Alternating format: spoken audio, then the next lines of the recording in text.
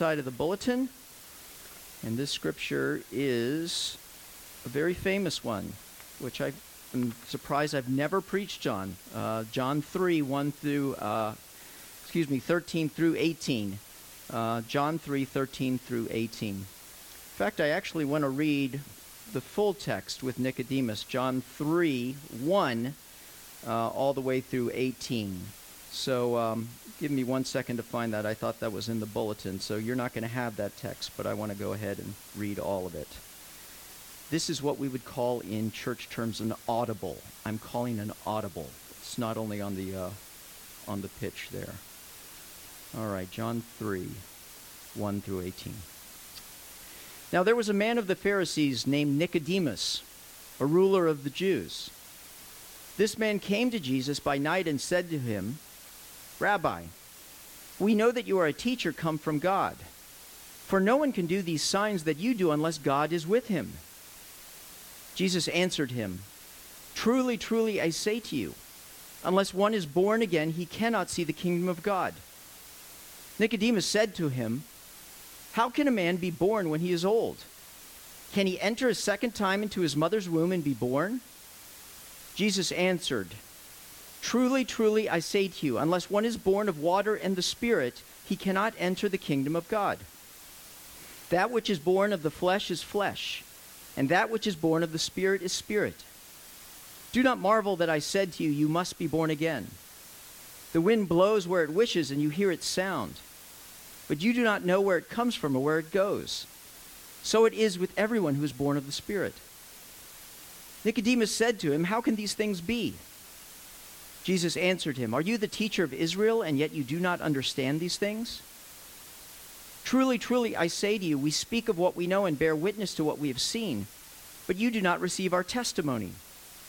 If I have told you earthly things and you do not believe, how can you believe if I tell you heavenly things?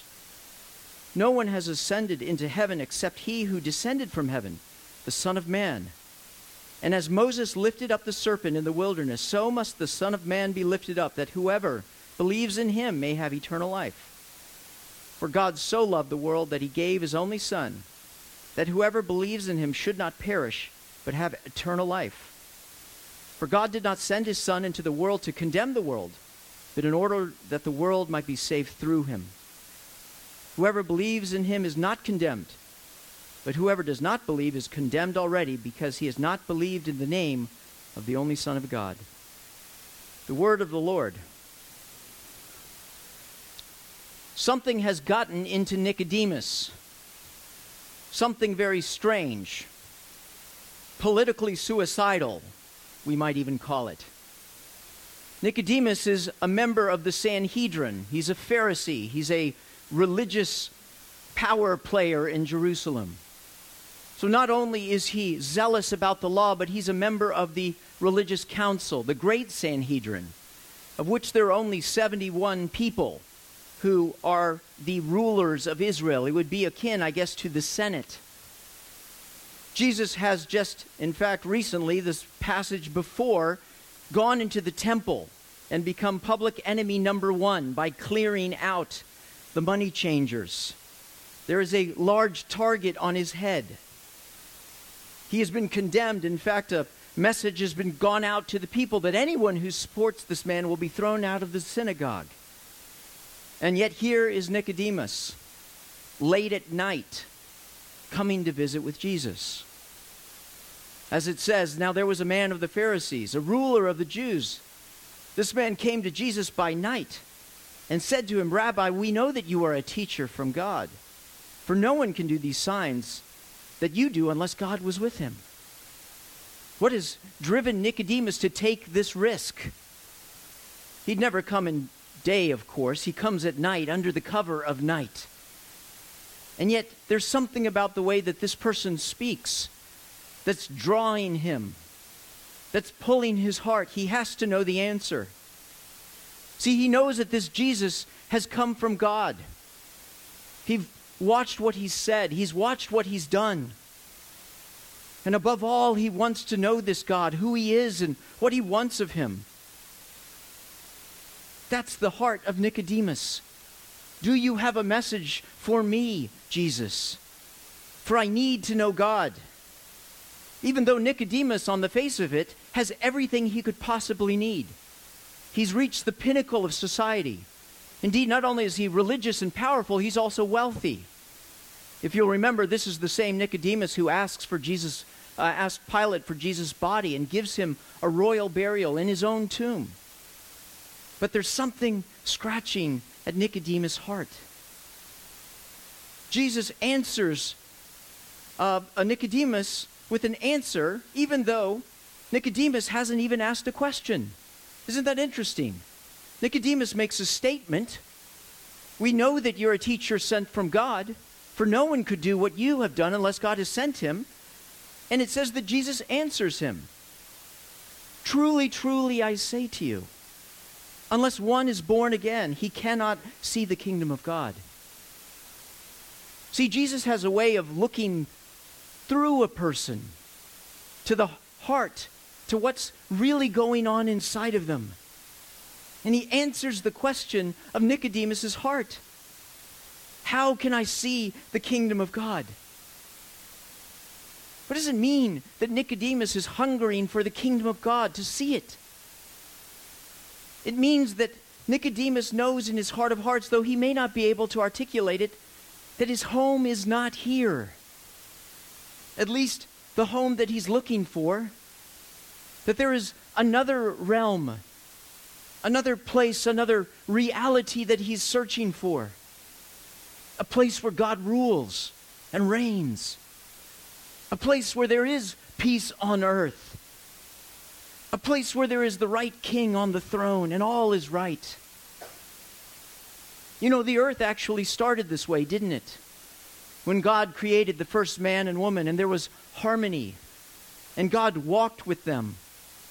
And the world was described, at least that portion of it, as paradise. Nicodemus is acutely aware that paradise has been lost. So appreciate C.S. Lewis. He spoke about this scratching, this longing in our hearts. Perhaps you have felt it yourself. He says, in speaking of this desire for our own far-off country, which we find in ourselves even now, I feel a certain shyness. I'm almost committing an indecency. I'm trying to open the inconsolable secret in each one of you. The secret which hurts so much that you take revenge on it by calling it names like nostalgia and romanticism and adolescence. The secret also which pierces with such sweetness that when in very intimate conversation the mention of it becomes imminent, we grow awkward and affect to laugh at ourselves. The secret we cannot hide and cannot tell, though we desire to do both. We cannot tell it because it is a desire for something that has never actually appeared in our experience. We cannot hide it because our experience is constantly suggesting it. And we betray ourselves like lovers at the mention of a name. Our commonest expedient is to call it beauty and behave as if that has settled the matter.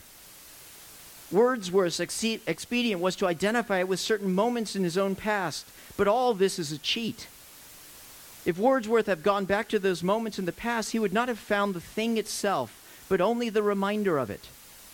What he remembered, he would turn out to be itself a remembering. The book or the music in which we thought the beauty was located will betray us if we trust to them. It was not in them, it only came through them. And what came through them was longing. These things, the beauty, the memory of our own past, are good images of what we really desire. But if they are mistaken for the thing itself, they turn into dumb idols, breaking the hearts of their worshipers. For they are not the thing themselves. They are only the secret of a flower we have not found, the echo of a tune we have not heard, news from a country we have never yet visited. This is the heart of Nicodemus as he comes to God. Has that ever been your heart? Isn't it interesting that if you look at your life, doesn't it seem like humanity is always trying to build paradise?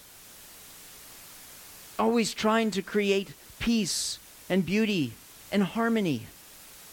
Cobbling together pieces of tin and used up pieces of things, trying to bring them together. And yet we never can. It's like we've trying to construct something that we have forgotten about. And yet we can't stop the longing for it. I think that's what's driving Nicodemus' heart as he comes to Jesus in the dead of night. And Jesus intends to speak to Nicodemus' heart, and he intends to speak to ours.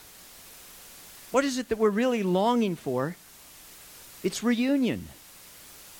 It's union with God. Lewis said, apparently then our lifelong nostalgia, our longing to be reunited with something in the universe from which we now feel cut off, to be on the inside of some door which we have always seen from the outside, is no mere neurotic fancy, but the truest index of our real situation. And to be at last summoned inside would be both glory and honor, beyond all our merits, and also the healing of that old ache. Nicodemus, whether he realizes it or not, has come to the door and come to the gatekeeper who is about to show him the way. I was at the airport a couple days ago to pick up my lovely mother, who is here, Judy Rodriguez, the extremely talented and beautiful Judy Rodriguez. And it's always wonderful when you sit there, you no longer get to go in the gate, do you, right? You stand on the outside, and so everybody, instead of people being scattered, everybody's right there. And you see the people waiting in particular for the military guys to come through. I love seeing those, and my mom was late, and I got to witness several sort of beautiful exchanges as either a woman or a child was waiting for someone to come. I think we have actually a couple of pictures of this. I know we're excited for one. A couple of folks coming. I know Mr. Steenson will be coming very soon. Paul Nelson is coming soon. But these beautiful pictures. This one is iconic. I love seeing it. This is from the Vietnam era of this sort of homecoming and reunion. This is what Nicodemus is coming to ask about. And I think this is what we're coming to Christmas to ask about. We all have a longing to be reunited. And at our heart of hearts, the one we want to be reunited with is the one that made us. And so what are we to do with the longing? We could ignore it. I guess we could bury it and try to find it in some other way. Or maybe, like Nicodemus, you too have come in to ask the question, where can I find the door that leads to the kingdom of God? Because there is another realm. There is another ruler. And Jesus came to show the way. Even more, to be the way. And so in order to walk through, we must be like Nicodemus. We must come to the one who came to show the path, Jesus. I love Jesus' response. Truly, truly, I say to you, unless one is born again, he cannot see the kingdom of God. See, Nicodemus is coming to Jesus with his compass. It's like he's seeking information. I need a little redirection to find my way to the path. Can you give me some information? And Jesus knocks him back with this phrase that what you need is not more information, what you need is transformation. You see, you must be born again. How do you get there on the map? Nicodemus must be thinking. I don't understand. Jesus answered again, truly, truly, I say to you, unless one is born of water and the Spirit, he cannot enter the kingdom of God. That which is born of the flesh is flesh, and that which is born of the Spirit is spirit. No, Nicodemus, it's not rehabilitation. It's not restitution. It's not rededication to religious practice or a new path. No, what is needed is resurrection, rebirth. Nicodemus is incredulous, and the world is incredulous as well, right? So interesting when it's Christmas and you start seeing for the one time of the year pictures of Jesus on the magazine shelves next to Cosmopolitan, right? Who was this Jesus? And if you read the articles, they all seem to steer toward this He showed us another better way to live. He gave us better information. But Jesus isn't saying that at all. In fact, he's saying you have to be born again. And we all know to be born again, you have to die. Born again. How can one be born again? Nicodemus said. Using hyperbole, surely you can't go into your mother's womb another time and come out. And if you have to be born again, the question is, born by who? For no one births themselves, do they? Jesus said, I tell you, you must be born of water and the Spirit. Now remember, Nicodemus is a member of the Sanhedrin and a Pharisee, so immediately a passage would come to mind. Ezekiel 36:24. Speaking to the Israelites, God's people who have been exiled and sent off, as the prophet Ezekiel speaks from God and tells them what God is going to do. For I will take you out of the nations. I will gather you from all the countries and bring you back into your own land. I will sprinkle clean water on you, and you will be clean. I will cleanse you from all your impurities and from all your idols. I will give you a new heart and put a new spirit in you. I will remove from your heart a heart of stone, and I will give you a heart of flesh. And I will put my spirit in you and move you to follow my decrees and be careful to keep my laws. Nicodemus would understand that Jesus is talking to him about a new heart and a new cleansing. The problem with mankind, the problem with Nicodemus, is the problem of rebellion and sin. That all have sinned and fall short of the glory of God. That each one of us has said to God, thanks but no thanks. Each has turned to his own way. Each has gone his own way. We all, like sinners, have gone astray, each to his own way. And like the original man and woman cast out of the Garden of Eden, we all live in a foreign land, having difficulty even remembering that original land we were intended for. We walk in the way we shouldn't. We don't love God with our hearts. We don't love our neighbor as ourselves. I appreciate the confession that Alex shared because I think it speaks to our hearts if we're honest. What I need is not new behavior. What I need is a new heart. I don't need a new path to walk. I need a new Carlos. For it's only when there's a new me, a cleansed me, a reorientation of the compass of my heart toward God instead of away from Him, that I can walk toward Him. I think that's what Jesus was talking about when He talked about water and the Spirit. But I can't help but think of another time in the New Testament when the water and the Spirit are mentioned in the same phrase.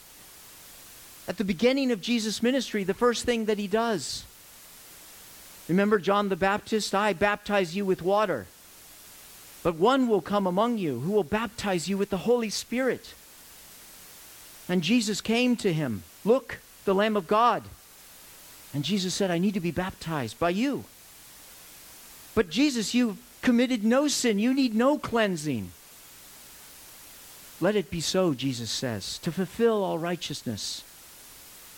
For I am going to stand in the path of man, in the place of man. And as Jesus goes into the water and comes out, the Spirit descends upon him. And God speaks and says, this is my Son, who I am well pleased with, the one who I have sent. Listen to him. See, what Jesus is really saying to Nicodemus is you must be born again with a new spirit and with a new baptism. My baptism. The cleansing that you seek, this washing of water, only comes when my blood is spilled for the forgiveness of your sins. Nicodemus says, I don't understand. Jesus, truly, truly, I say to you, we speak of what we know and we bear witness, but you don't receive our testimony. No one has ascended into heaven except the one who descended from heaven, the Son of Man. Your eyes are darkened, Nicodemus. You cannot see, but I can see. and I have come down. As Moses lifted up the servant in the wilderness, so the Son of Man may be lifted up, that whoever believes in him may have eternal life. Nicodemus would understand, for it was when the people led into the desert from Egypt, rebelled against God, that God sent snakes upon the people of Israel.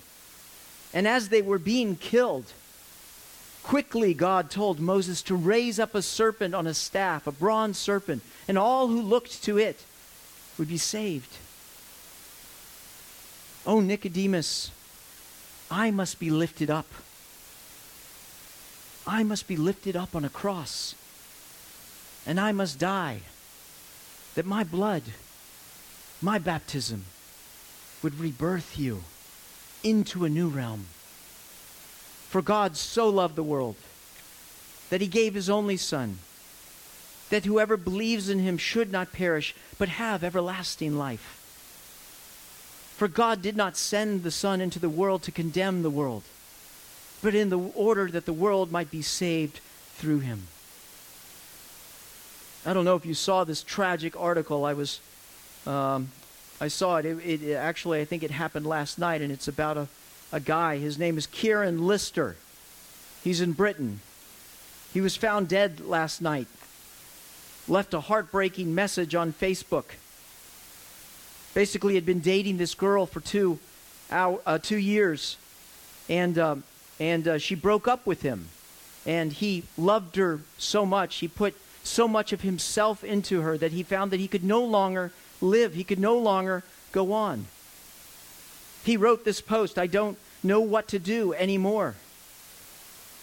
He said to the people here, "I don't know what to do anymore. My girlfriend over 2 years, yes, you may think it's a short period," he's even having to justify himself with his death message, or feels his need, "has decided we aren't good for each other anymore. 2 years is a long time to bond, to be happy with. And I find that I cannot go on with life anymore." And so he communicates in this message to his ex-girlfriend where to find her Christmas presents, and deeds over his flat and his possessions to her, and then goes and takes his own life. You just have to think and ask yourself the question, what went wrong here? The world says we don't know. I do. You see, he looked to her, he raised her up, that she might give him life, that she might cleanse him, that she might be the door that leads to the land that he's never known, the relationship that he feels maybe in the inside of his heart, but is unreconciled. And he thought it would be her who would lead him there. But in the end, she was just a girl. And imagine the pain that this girl is feeling of having to play God and be mantled with the role of God to this man. Jesus is saying to Nicodemus, and he's saying to us, nothing else will do. No car, no possession, no person, no political party, if it be raised up, will bring you a cleansing, will bring you to reunion, will bring you to God. And so the question I have for you, my friends, is simply this. What are you lifting up on the cross? We can nail a lot of things to a cross, can't we? But would they get up and die for you on their own? Even if they could, do they have the power to rebirth you into a living hope? If you continue to look to the things of this world to bring you life, to bring you hope, to bring you birth, you will never find peace. And you will never find the door, the path that leads to life. But praise God, the gift of life has been given. For unto us a son is born, a child is born, a son is given. And his name shall be Wonderful Counselor, Exceptional Counselor, Mighty God,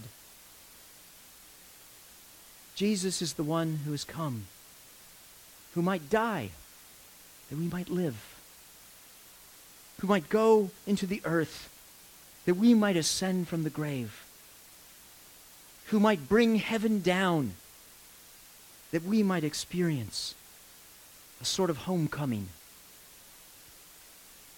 We live in this earth perched in the middle between perdition and salvation. But Jesus tells us, when coming, the kingdom of heaven is at hand. Repent and believe the good news.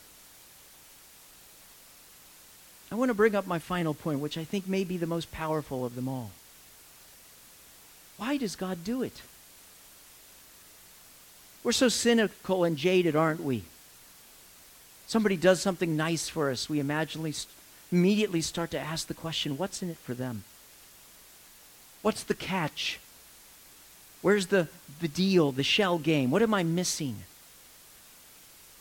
But Jesus explains to Nicodemus not only what he wants, not only that he's the one who's come to fulfill his desire, but why he came.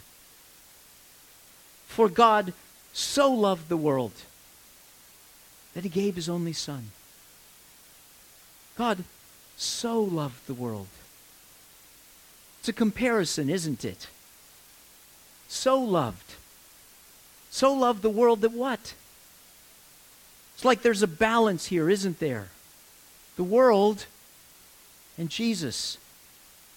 And God's love sitting on one end.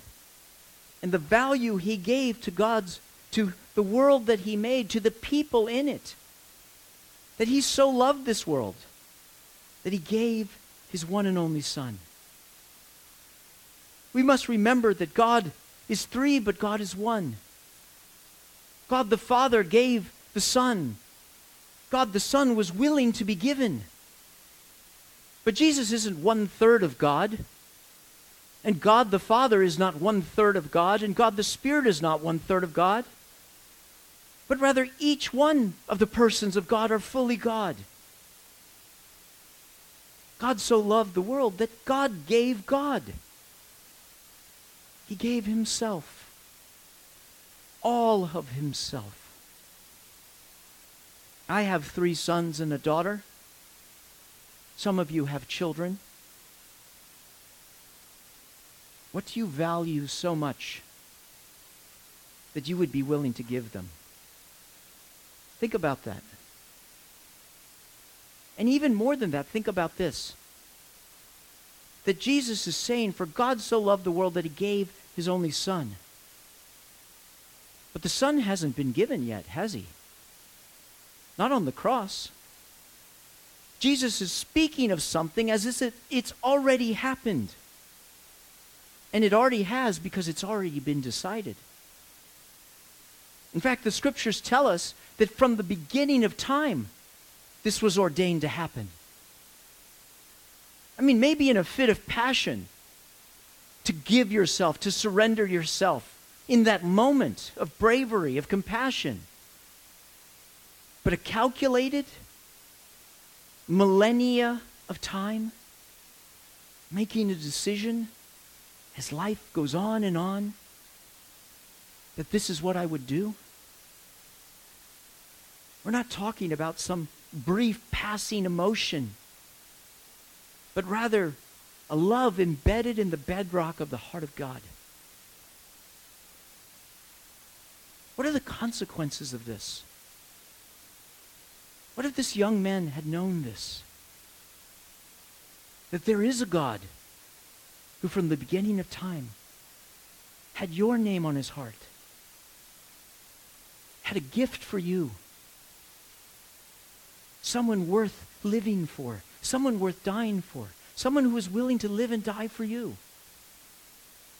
A romance, a passion, a union that is the deepest desire of the longing heart.